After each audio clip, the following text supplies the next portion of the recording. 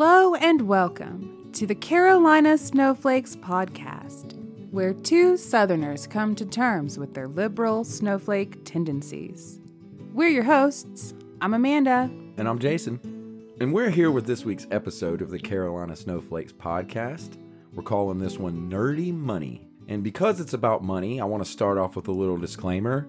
I don't know shit about finances or moving money or what you should be doing with your money as an investor. But I do find it all very fascinating. And I think it's going to affect all of us in the way that we live our lives in the world. But if you want to know how to save money and become rich, we aren't the people to tell you. We have no idea. No, definitely not. However, I did take a finance class in college, and I did take econ. Yeah, so you're way ahead of me because I don't know jack shit. It's the hardest C's I ever earned. Yeah. I believe that it's very important how the financial markets work and how the stock market works. Like, all that stuff affects the price of things and affects my life. My understanding is it pretty much affects everything, but I don't really know how. Yeah, I don't either. And I don't know a lot about it. And I certainly don't know what you should do if you have a bunch of money. But I do have opinions. And so we're here to share that. Yeah. That's why we're here. Since there's been a lot going on recently in the media, in the news, that has to do with finance and tech. It's all sort of, if you've been paying attention the last 2 or 3 weeks, there's been a lot going on with the stock market and with tech companies. There's some antitrust suits happening. There's GameStop and Robinhood. There's a lot of interesting things happening in the financial sector right now. Right. And I wanted to talk about some of them because they're really important, and it really does matter. Even if you're not a rich guy looking to speculate, or gal looking to speculate, you do need to know what's happening in the world of financial markets and money. At least from the very basics of understanding. Mm-hmm. Well, I feel like the future is here. Money isn't the same as it used to be. Transactions have become so digital. That's true. That a lot of the old ways of doing things have changed. No one writes a checkbook and keeps a ledger anymore, and at least not normally. Not normal people. Now, I will tell you that people do still write checks and keep checkbook ledgers, though it's certainly not the volume that it once was. Yeah, and I don't think it's going to stay that way. I think it's going to change. We're going to be moving to a digital sort of cashless society. I mean, it's already happening in China, and I don't think it's going to stop. I think it's just going to continue. I mean, even the act of how we can swipe our cards now has changed to make it even easier and more convenient. Used to be I just had swipe because you had to swipe the card. Now you just stick it in the little thing. Now you stick it in. And now they have it where you just tap. Yeah. You tap your card onto the little reader thing. You don't even have to slide, swipe, nothing. Right. We're evolving to a world where we won't have a little plastic card. And if you think about it, that card doesn't really mean that much anyway. It's just math. Yeah. And the computers are just kind of taking that out of the equation, and I think it's gonna be something you need to know about. We'll put it that way. So to get started, a little fact for you. Today is February 20th when we're recording this. 2021. February 8th, 2021, Tesla bought $1.5 billion worth of Bitcoin. Wow. For their treasury. Yeah, that happened. It made some news. Some people talked about it, but you may have missed it if you're not a tech nerd like me. But that matters because they're setting a standard, a precedent. I think there's going to be more companies doing that, converting part of their treasury into Bitcoin. And Tesla also plans on accepting Bitcoin as payment in the near future. So you'll be able to buy a car with Bitcoin. That's super interesting. From Tesla. Yeah. That's actually happening right now. That's why we're talking about this, I think, or why I wanted to talk about it, because it's actually relevant in the current situation that we're in. I mean, that's a big hunk of money, $1.5 billion. So businesses are bringing in the use of Bitcoin for transactions. Yeah, well, for them, it's an investment. It's a speculation.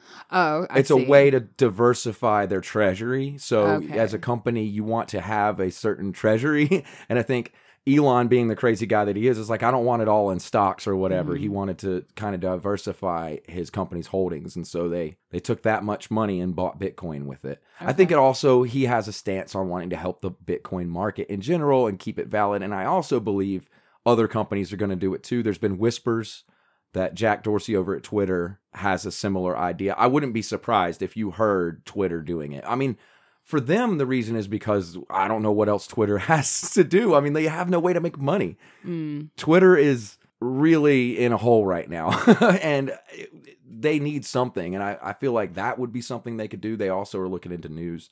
I wouldn't be surprised if you hear news about Twitter looking to buy a news company, because I mean, how else does Twitter make money? Just with their ads? Advertising. That's not enough. So I don't know. That's just something to keep an eye on, is why we're talking about this. And it gave me an introduction into Bitcoin as a whole, because I think to understand why Tesla would do that, why Elon would spend that much money on Bitcoin, you should understand a little bit about what Bitcoin is. I think that sounds like a good idea. I know for me personally, the first time someone told me about Bitcoin, which was like years ago, I immediately dismissed them as a nut. Yeah. You know, it was like, okay, just stop talking out of your ass. So did everyone. Anyway, moving along. Well, that was back when it was worth like 40 cents or, $40. Well, another thing that's been in the news recently, it just passed $50,000 for one Bitcoin. Wow. Yeah. I remember very specifically thinking about buying it when it was $200 and being like, I should buy a couple of them when it was $200. And a lot of people were trying to tell me, and I didn't do it. And let me tell you, I regret that now. Because if I would have did that then. The only thing I regret is just not listening. Yeah. I'm being like, sure thing, dude. Whatever you say. Moving along. Well, those same people that were saying that then are telling me now that it's at 50,000 and that it's going to go to 100. Oh, okay. So, I mean, I don't know. Take that for what it's worth. I'm not telling you that it is. Yeah. I'm saying that the same people that I didn't believe before, a few times I didn't believe them, they're now saying like it's going to keep going. So I don't know. Take that for what it is. I find it very interesting that Bitcoin is something that people didn't take seriously because it was so obscure. It's so random. If you look into the history of it, it's even crazier. Yeah. I mean, I couldn't even wrap my brain around the concept of like money that's not real. Yeah. Like, you know what I mean? Well, to give you a little, I'll give a little crash course to everybody on the history of Bitcoin real quick. It's pretty simple. Okay. So it was created in 2008 by a guy named Satoshi Nakamoto. Now, the name Satoshi Nakamoto is a pseudonym. No one knows who that person actually is. Oh. So it was published under that name, but that's not a real person's name. Satoshi is a person or persons, it may have been multiple people, who developed the code for Bitcoin. They authored the Bitcoin white paper, and they deployed its reference implementation. There's a lot of big words in there, so I was going to kind of break that down. The development of Bitcoin was they're writing the software for how it works. A white paper, if you're not familiar, is a research paper that's usually put out by a group to convince a person to solve a problem, to explain its philosophies on something. That's usually what a white paper is. It's just another word for research paper, fancy research paper. It is. Now, Satoshi Nakamoto put one out in 2008 called Bitcoin, a peer-to-peer electronics cash system. And that has since become one of the most famous white papers ever put out because it laid out all the groundwork for how he thought this whole thing was going to work. Another thing I said that he did was reference implementation. That's a big fancy word for a software development process that basically means it's open source. To give you a condensed version, it means that everyone can see the code of how all of it works and that they can then test to make sure the system would all work the way that it's supposed to, because everyone can see it. So it's a big point of Bitcoin is that it was published by someone anonymously, but you can view all the code. Everyone can see how it works. So there's no cheats. It's like your checkbook ledger, right? But instead of you keeping your checkbook private and in your pocketbook, the checkbook is open to everyone who's using Bitcoin. They can see the transactions, or at least the ins and outs. To give you an idea of like how that would compare, maybe if you've heard of Linux before, Linux is a operating system that you can use on your computer instead of Windows or whatever Microsoft or whatever Apple's using. You can use one called Linux that's open source, that's free. But then there's Microsoft, which you can't see the code of Microsoft. It's called the kernel, the inside of the code. No one can see it. No one knows how it works. they're both functional, but you'll meet people that like Linux a lot better because it's open and everyone can see and there's no secrets. Everyone I've ever known that prefers Linux over other operating systems has been a massive nerd. Yeah, you got to kind of be. Yeah. I mean, that's why we're calling this episode Nerdy Money. This is Nerdy Money. This is all people who are very, very nerdy, but they're also very, very smart. Mm-hmm. And some are very, very rich now. Mm-hmm. Oh, yeah. That's where this is all going. These people are all multi-million and billionaires. Uh-huh. Nakamoto devised the first blockchain database ever. That's kind of what we were talking about with the ledgers. And blockchain is kind of complicated, but I'm going to simplify it. It's a way to keep a record list. Mm-hmm. And if you have, say, with Bitcoin, you have a lot of transactions happening and you need to keep track of that. What they do is they put it in these things called blocks. And each transaction has its own block. And each block, there's a shitload of math, like a crazy amount of math. Uh-huh. And each transactional block has a code in it that references all the previous blocks. So that way there's no way to change it. Mm-hmm. If you were to go in and try to edit one of the transactions, it wouldn't line up with all of the previous ones. So the math is continually moving forward. That's part of why it's called a blockchain. It's a chain that never ends. Oh, I see. Okay. So that way no one can tamper with it. You can always prove, because since it contains all the past math, that everything lines up. And if one number was off, it would all be off, which is pretty neat. That's the simple way to explain blockchain. It's like it's like a continuous system that never ends. One giant math problem that never ends. And so each block has like a cryptographic hash is what it's called of the previous block. It has a timestamp and it has a transaction data. So because it's referencing each one before it, yeah, they're all linked. Mm-hmm. And because of that prevents any modification of the data because one bit being off would change the entire thing. Mm-hmm. So everyone knows that you can't scam it, as essentially why it's so important. And that technology is being used in actual banking nowadays. People are using blockchain in Wells Fargo and BB&T. You know what I mean? That's interesting. So it actually, the idea or the infrastructure was created for Bitcoin, but now it's actually being utilized in regular currency. Yes. Wells Fargo or whatever. A lot of big data companies are using that same idea because the fact that the data can never be manipulated is very valuable. That's interesting. If you can have a system where the data can never be changed, that by itself is worth a lot. And this guy, this Satoshi Nakamoto, invented it. Neat. But no one knows who he is. Wow. Yeah. So that's sort of the brief history of how Bitcoin became a thing. And then he basically started hyping it up on the internet and saying this really does work. And people way smarter than us looked into it and were like, holy shit, it works. Yeah. And so people started trading it. And that is the real brief crash course history of Bitcoin. That's how it works. That's not everything about Bitcoin, obviously. Yeah, no, and I definitely know there's more to it. Mm-hmm.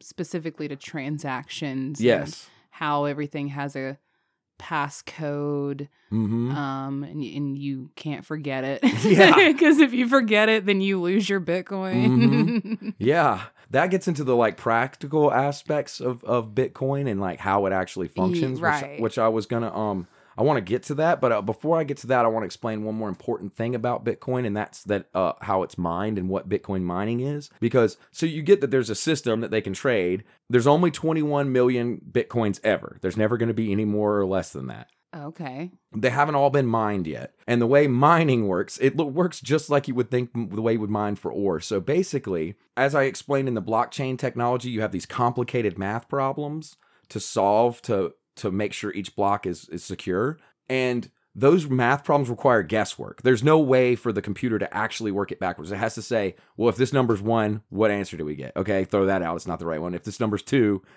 you see what I'm saying? It has to procedurally go through all the options, which takes a shitload of computing power. Okay. And the way the system works to incentivize people to be on the system, to put their computers in there to work on this math, is that if your computer is the first one to solve whatever block that it's working on, then you get a free Bitcoin. It mines a Bitcoin, one that didn't exist, now exists, and it's given to you. Oh. That's the incentive for all these people to put all their computer power into this network of math to make it work, is because you have the chance of your computer being the one that solves the algorithm first, mm-hmm. and therefore are rewarded with the Bitcoin. And then all the other computers check it, say, yep, it checked out. Then we move on to the next one.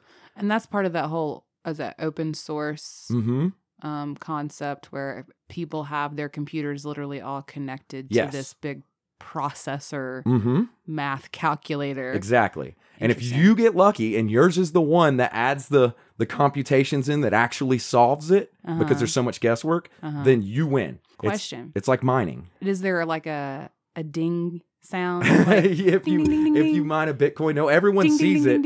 Everyone sees it in the world and goes, holy shit, okay, that one's done. It's now time to move to the next one. Oh, okay. And they had it set up where a block is supposed to be solved every 10 minutes, but they don't reward whole Bitcoin, so it's gotten complicated. But essentially every 10 minutes or so, a block is solved, and then all the computers in the world move on to the next one. That's so interesting. I know. And we're all doing it at the same time. Neat. Yeah, and it's a peer-to-peer system. So it's basically, if you remember Napster or LimeWire or any of those old... Oh, yes. It's basically like that. You're connecting to a bunch of other computers. It's the same idea. Okay. And you're all put into this one giant supercomputer. And what's interesting is they measure it in amounts of computing power that's like PLFPS. It's hard to... I don't even know what's P-flops. I don't even know what it's called. P-flops. But essentially, the amount that's being used to Bitcoin mine is like 50 times the amount of computing power that's used for anything else in the world right now. So wow. Most of what our computing power in the world is doing right now is that. That's so interesting. I know. Isn't that crazy? We have like nuclear power plants, but Bitcoin's taking up more. Yeah, because there's money in it. That's the interesting thing. Okay, if you can make money, people are willing to sink a lot more, which is fascinating to think about. Okay.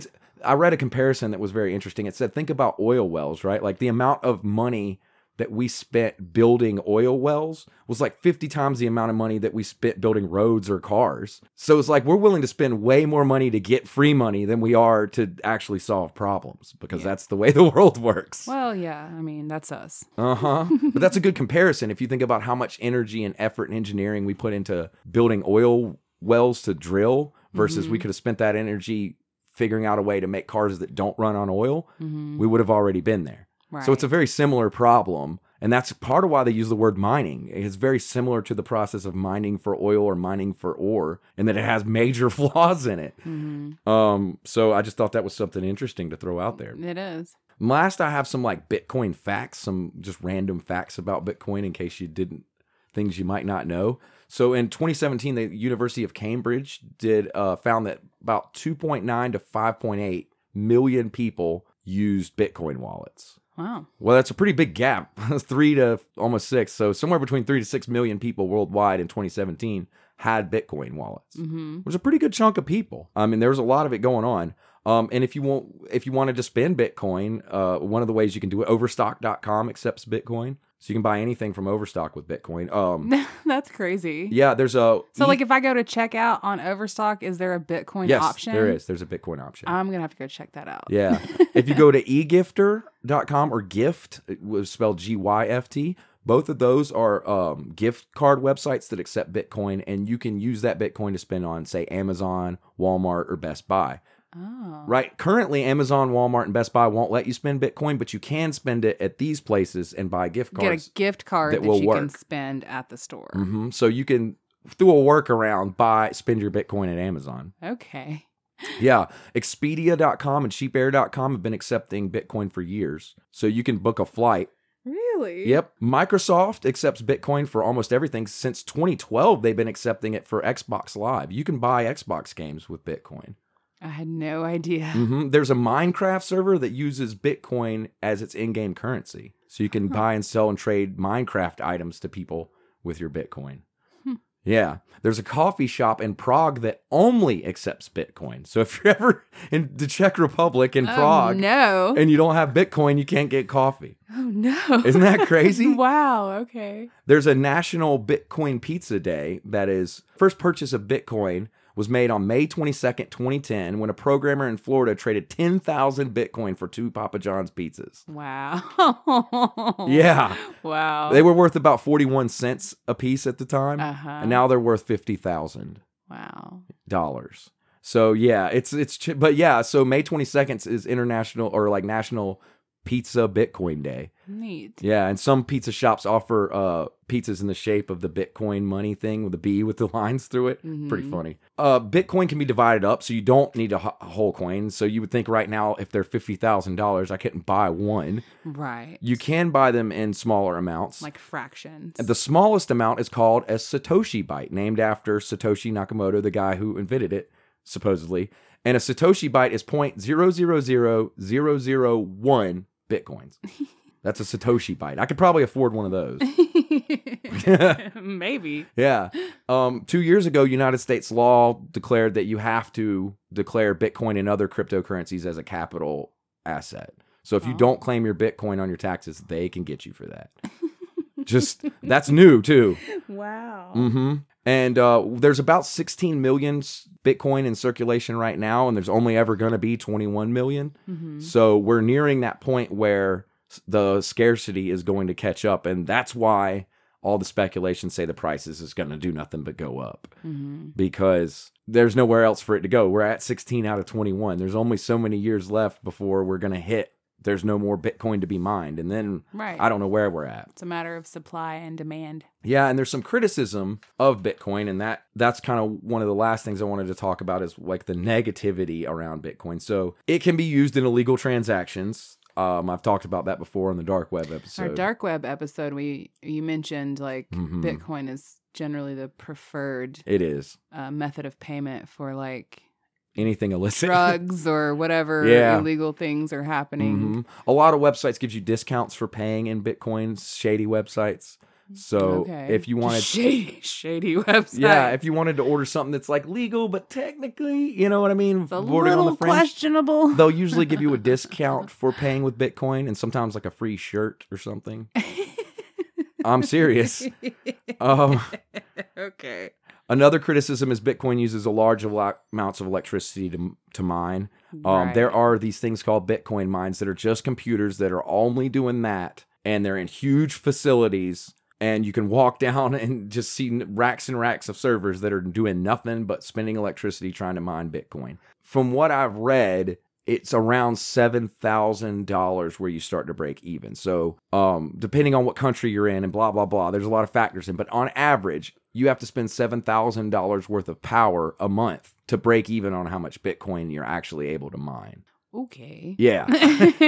No. Yeah, I know. It's crazy, right? And then another problem with Bitcoin is the price is volatile. It moves pretty fast. There have been Bitcoin thefts from exchanges. So people have set up exchanges where you can pay Bitcoin for real money or exchange it for other things. And if you've ever heard of like scams where they call them like last minute scams or exit scams, it's when a company is feeling like it's fallen, and then somebody takes all the money out of the treasury and shuts everything down. And that's usually called an exit scam. So people have set up like escrow accounts and had people buying and selling drugs on their website. And then when the feds put on pressure and they think their site's going to get shut down, they take all the escrow out of the account and dip. And everyone who had money in there is now screwed. That can happen with Bitcoin exchanges too. So people have set up Bitcoin exchanges. The feds put pressure on them because they're moving around money without paying taxes, and they just take all the Bitcoin in the escrow and leave, and that's a theft. That's a problem. A way to solve that would be to set up like institutional exchanges, but we don't have that yet. Right, like if it was a real bank. The problem is they've been set up by just random people, and as an interesting thing is the original Bitcoin exchange that was the most popular was called Mt. Gox. MTGOX. And it's the hilarious story behind that is it sounds like a name that was named after a mountain or something, but it was actually originally a Magic the Gathering online exchange, MTGOX. And the guy who owned the Magic the Gathering online trading, he'd set up this infrastructure to trade Magic cards online for money. And somebody was like, we could take all the Magic cards out of it and set it up to trade Bitcoin and call it Mt. Gox. And that's what they did. And so the name Mt. Gox came from that, Magic the Gathering online exchange, which is a fact a lot of people don't know. I which eventually had nothing to do with Magic at all. Right. It was only a Bitcoin exchange. And then the exit scam happened with that one. The feds put on pressure. They were moving too much money without paying taxes internationally. So the feds put pressure on Mt. Gox, whoever it was running it, took all the escrow out of the account and left. Wow. Several $1 million worth of Bitcoin he just sort of took it. Wandered off. Yeah. So that's another thing. And then some experts accuse Bitcoin of being a speculative bubble, which maybe it is. We'll see. So that's what I got on like just Bitcoin in general. I'm sure you have tons more questions. It's fascinating. But it's in the news. It's important. And all I foresee in the future is it increasing. I think you'll be able to buy a Tesla with Bitcoin. I think you'll be able to buy stuff with Bitcoin. And the thing that's interesting is there's other cryptocurrencies. There's one called Ethereum that's pretty popular. It was a Kickstarter-based one that launched a few years ago. Ethereum restricts itself differently than Bitcoin. They are a community, so they only fold in places that are related to the original Kickstarter as places where you can spend the money. Okay. So it's very much more, it's not about international trading. It's very much more about like a grassroots movement of people who want to use digital currency and want it to be a way that you can contribute to local organizations. So they very much, like you can't get in to, like Tesla can't use Ethereum because it's supposed to be only for little stores. So here's a very basic question for you about Bitcoin. What is the benefit of using Bitcoin over just regular cash? There's a bunch of them. The first is speed. So let's say I was in Saudi Arabia and some shit has gone down and they want to chop for off. starters, I'd be like, why are you in Saudi Arabia? And some shit has gone down and they want to chop off my hands. Okay. What did you do? Yeah, and I need money to get out of that situation. For you to send me money in Saudi Arabia via Western Union, which would be the fastest way, would still take hours. Yeah. For you to transfer it via a bank would take days. For you to do it on Bitcoin would take about 30 seconds. That's why. So that's one of the biggest answers right there. And the expense. So the amount of money it would cost you to send me $1 million in Saudi Arabia would be gigantic. Sure. If you used Western Union the fees, or a bank. If you used Bitcoin, it would cost you less than $1. Oh, okay. So that's two big, massive advantages right there, is that it's way cheaper and faster than moving money any other way that we have conventionally. Another way is that it's not traceable. So like, let's say you were somebody who wanted to buy something that you didn't want, like, let's say you're a famous person and you didn't want everybody to know that you just spent $60 million on one car, right? Okay. Because the paparazzi is going to show up. It's just not going to look great. If you buy it with Bitcoin, nobody's going to know. Okay. So there's this like advantage of anonymity that's... Perhaps if Ted Cruz had booked his flight to go. Cancun using Bitcoin, he wouldn't have been busted. He wouldn't have. In fact, that's actually a very good point. If Ted Cruz had been smart enough to go to Expedia and use Bitcoin, this might not have happened. Right. So that's another advantage.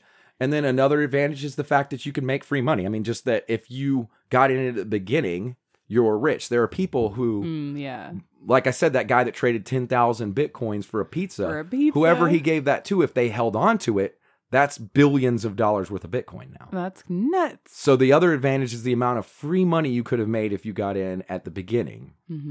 Another advantage to Bitcoin is that because it can't be edited, so you can't be hacked. Like, there's a 0% chance that your Bitcoin's going to get hacked. So meaning hacked and stolen? And stolen. Okay. So your Wells Fargo account, there's probably a 0.00001% chance that thing will get hacked and somebody will steal all your money, but it's there. Right. In Bitcoin, it's 0. There's just no way it's ever going to happen. You have a 64-digit code for your wallet and then a 64-digit password.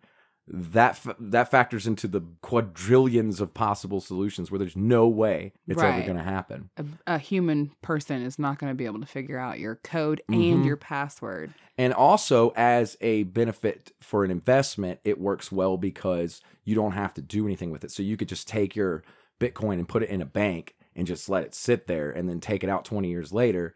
And it will have increased in value. You didn't have to do anything, much like a bond. Hopefully you had some retirement. Yeah, much like a bond, right? Right, okay. Interesting. So it has those advantages. And then it also has the advantage of being like global. So right, you can use it. You don't have to do the... Conversions, no conversions. Right, that part's neat. So yeah, the price of things are in Bitcoin, not dollars. So it has that advantage as well. And I mean, there are some other ones, but those are the main reasons why people use it. And so that's all the sort of interesting stuff I have prepared about Bitcoin. But I do want to talk about a couple of other financial, nerdy money related things. There's the big one, GME or GameStop stock. You may have heard about this. I think I've talked about it on the show. It took the internet by storm. Yeah, it was huge. All the memes and the conversations about the underdogs taking down the big dogs on Wall Street with the GameStop stock. Yeah, I checked GME stock. Monday it was at 50, and Friday it was at 40. So it's still going down, but it's still over where it started, which was at like 30. But yeah, that's not great. Yeah, well. One of the people, I thought you would like this, one of the main Redditors that's a big guy, this is Roaring Kitty is his nickname. Roaring Kitty, he's still doubling down. He's still saying like, hold the line. And I've heard a lot of people say this, and I feel like it's true. As soon as you hear billionaires and stuff saying like, hold the line, you're about to get a spear in the chest. That's what that means. So I would be worried right now if I invested that heavily in GameStop. I'm glad I didn't. As I said at the beginning of this episode, I don't invest in anything. Yeah. This is all just intellectual to me. But I feel bad for some of those people who bought in at, say, 70, and now it's at 40, and there's no way it's going back up to 70. So you're fucked. They lost. Yeah, you lost. It's bad. A lot of the Redditors are kind of backing down. It's just a cluster. It's just a bad situation. I don't like the way Congress has handled it either, trying to blame them as if it was their fault. It's not their fault. It was, Robinhood has something to do with it, but a big part of it was these short sellers the people who can go on television and tell you they're short selling a stock. And then when you react to it, all of a sudden you're in trouble. You know what I mean? Yeah. And that's what blows my mind, is that all these hedge fund guys have been for years going on television. Well, I think the Redditors they used the system to their advantage. I don't think they necessarily did anything, quote, like illegal. No, it wasn't illegal. Or wrong. It didn't work. They just found a loophole. Yeah. And they ran with it, and that's what happened. And there's a lot wrong with Robinhood because they let you trade for free on there, and that was a big part of the problem. They didn't have enough capital to cover the trades that were happening, so they had to throttle down sales on GME stock, which didn't help the situation at all. It just made people mad because they thought that Robinhood, I guess, was in cahoots with Congress. With Congress and the short sellers, and they weren't. They just couldn't cover the margin. They literally didn't have the cash to cover the capital to cover it because they were trading so much of it. Right. And they allow free speculative trades on Robinhood. So I don't know. That might be bad. They've been kind of gamifying the whole thing. That could be. And in a way that this whole thing may very well turn into where these loopholes are closed. I think they might need to be. And they find, things like that, the Robinhood app and the free. Yeah. Like they may decide like that's not a thing that we really should allow just for the safety of others and their well-being. It's called trading on margins, and it's where you're basically trading on money you don't have or haven't put in. Somebody has to put up the capital. In this case, it was Robinhood doing it, and to them it was worth it because they were making money off of the volume of trades. But that is a risky, I just don't like the way that's set up at all. It seems like a house of cards, and I think it's probably fallen. That's probably what we're watching. Another big thing in the news has been Facebook. They're battling with Australia. So like Crocodile Dundee and Mark Zuckerberg. That's not a knife. Yeah. That's a knife. Are just going at it right now. And it's ridiculous. If you've been paying attention, you've seen. I'm just picturing Zuckerberg duking it out with the whole country of Australia. There's a video of him being interviewed like by the whoever parliament or whatever in Australia, and he's like on TV looking all like an alien and pale and sick, and so looking like himself. Yeah, and gross, and he's trying to argue with Australians about it's terrible. And in case you haven't heard, the gist of the story is that Facebook steals the news. They take the news from all the different news sources and put it on their Facebook app. On their own platform. On their platform, and then sell ads to people while they're viewing the news that they didn't write. Yes. And Australia's kind of like, dude, we put money into our news, and it's very good, and we don't like you just stealing it and then putting ads on it. Yeah, so you're making doubly the money from our labor. Yeah, they're basically, Facebook is crawling these news sites and retaking the words and putting them on their own website. Yeah. Oh, yeah. And putting it up as news using the credibility of those news services. Yes. to sell advertising. Yeah, I've seen it on my own app on my phone. It's dirty. And then Australia has gotten pissed off about it, and they've been fighting. So guess what Facebook just did? They banned news in Australia. There is no Facebook news in Australia. I saw that. One of my friends. It's just gone. One of my Aussie friends. Yeah. Posted a thing about they're no longer getting their news. The news is gone. On Facebook. Yeah. Just gone. Because that's Facebook trying to say, hey, Australia, see how screwed you are without us. But I don't know if that's going to work or not. I don't know. The Australian government might turn Facebook off altogether. Like, that's what they're taunting them to do. Choo. Yeah. I don't know if that would go over very well. I don't either. There's a lot of Australian people who use Facebook. I don't either. But you mentioned this earlier, and I think you were right. I think Google has to be keeping an eye on this because Google is also in the business of taking news, reformatting it, and selling it to people with advertising. Oh, yeah. Google does it all the time. So I'm wondering if Google's going to be the next person to take a hit on this. Yeah. And I think that it needs to be something that gets done because I don't like the idea that social media companies are able to essentially take literally word for word the news from legitimate news sources and then attribute the news, but not pay them any money, and then put ads in the middle of it. That just sounds so bad. They're keeping people from actually visiting those news websites, which are dependent upon those visits to generate ad revenue. Yeah. Google is the worst, apart from Facebook, for doing that. You go to Google and you type in weather, and Google will pull your local weather from weather.com and put it at the top of the Google page, next showing to an ad. you everything without you actually having to go to weather.com. Exactly. And it does that for all kinds of news and articles. Think about it. I had to actually think about, it does do that. Where I'll Google a thing and the story will be at the top of Google rather than taking me to a website with the story. And that way, that website never gets any clicks, views, and can't sell you any ads, and therefore can't make any money. And Google, on the other hand, has just pirated all that stuff. As far as I'm concerned, it's piracy. Yeah, they took all the information, put it at the top of their page, put an ad next to it, and now they're benefiting. Dirty. Dirty, dirty, nerdy money. One more thing, speaking of piracy, on the topic of dirty, nerdy money, I don't know if very many people are aware. We use this service, so I mean, Spotify is good or whatever, but there's a big hole in Spotify. I've been learning a lot about, there are these things called phone farms, as I much earlier talked about a Bitcoin mine. For Spotify, there are people that get hundreds of cell phones and put them on a wall, and they hook them up to chargers, and they put apps on them that will go into Spotify and listen to the first 30 seconds of a song and then restart it. And Spotify has said that the first 30 seconds that's what counts as a listen. Oh, I see. So you don't have to listen to more than 30 seconds. So manufacturing fake listens. And they're doing that to the point because as an artist on Spotify, you get paid for your music. Per listen. So if I'm a person, yes, per download. Right, okay. And for every 1,000 downloads, you get X amount of dollars. So if I'm a person who wants to be an artist, I could make music, put it on there, and then run one of those phone farms, and that would actually pay me more than the electricity and the phone bills, which is really crazy, but people have figured that out. And so there are YouTube videos instructing you on how to, even if you don't know how to make music, put something on. It doesn't have to be music. It can be spoken word or whatever. It could be, you can put anything. Anything. It could be almost blank sound. Upload onto Spotify. And to make that make money for you. And then how to create your own cell phone farm.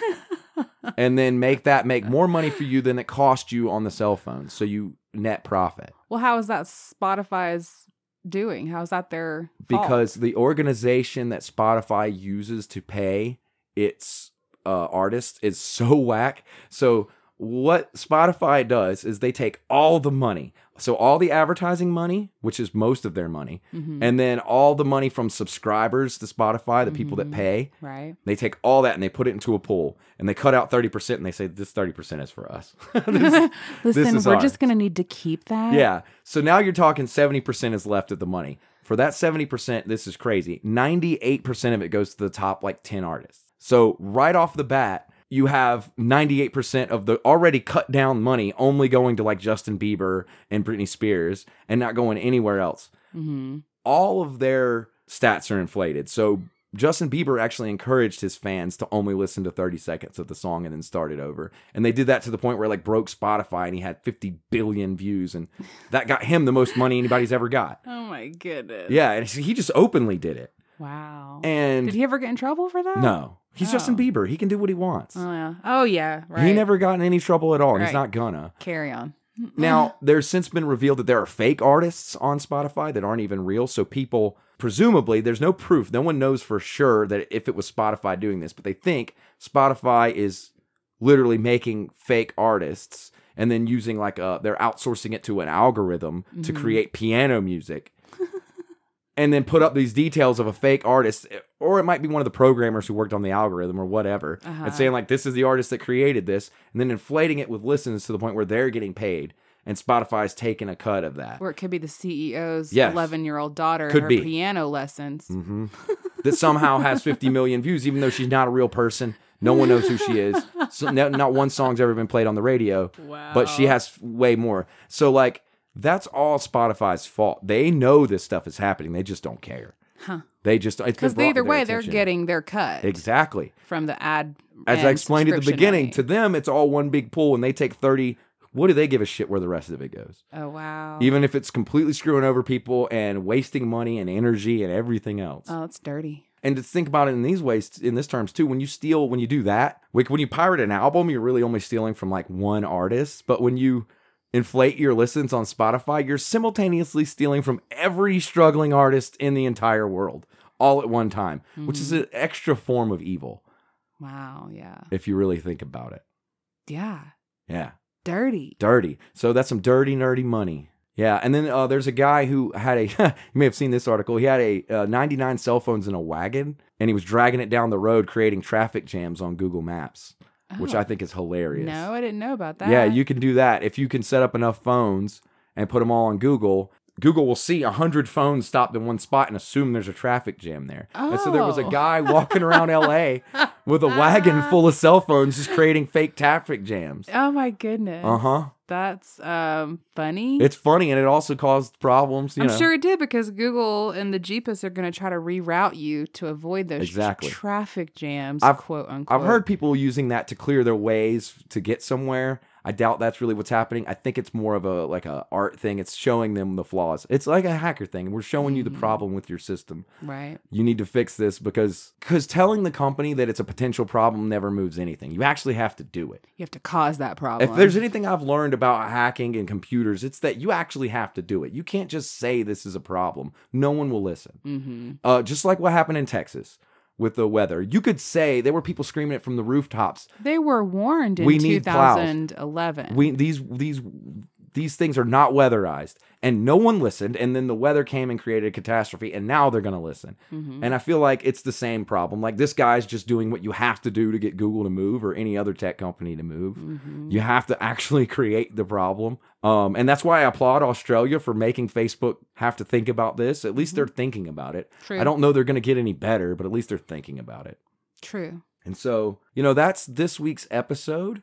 That's what I have. It's a lot of ranting about tech and nerdy stuff and What was money. it? It wasn't ranting. It was just interesting. Yeah, it was Information. that I have about tech and money and everything interesting happening this week. I saw it all as kind of linked. I didn't have a way to thread the needle on this episode and say, like, here's the thing that links it all. But I feel like all these topics I've talked about are related. They're all tech related, Mm-hmm. and they're all money related. Capitalism. Uh-huh. Tech and capitalism colliding. Yeah. And I haven't exactly found the exact through line. I don't know where it's going to end, but I certainly find it interesting. I'm on this ride with you guys.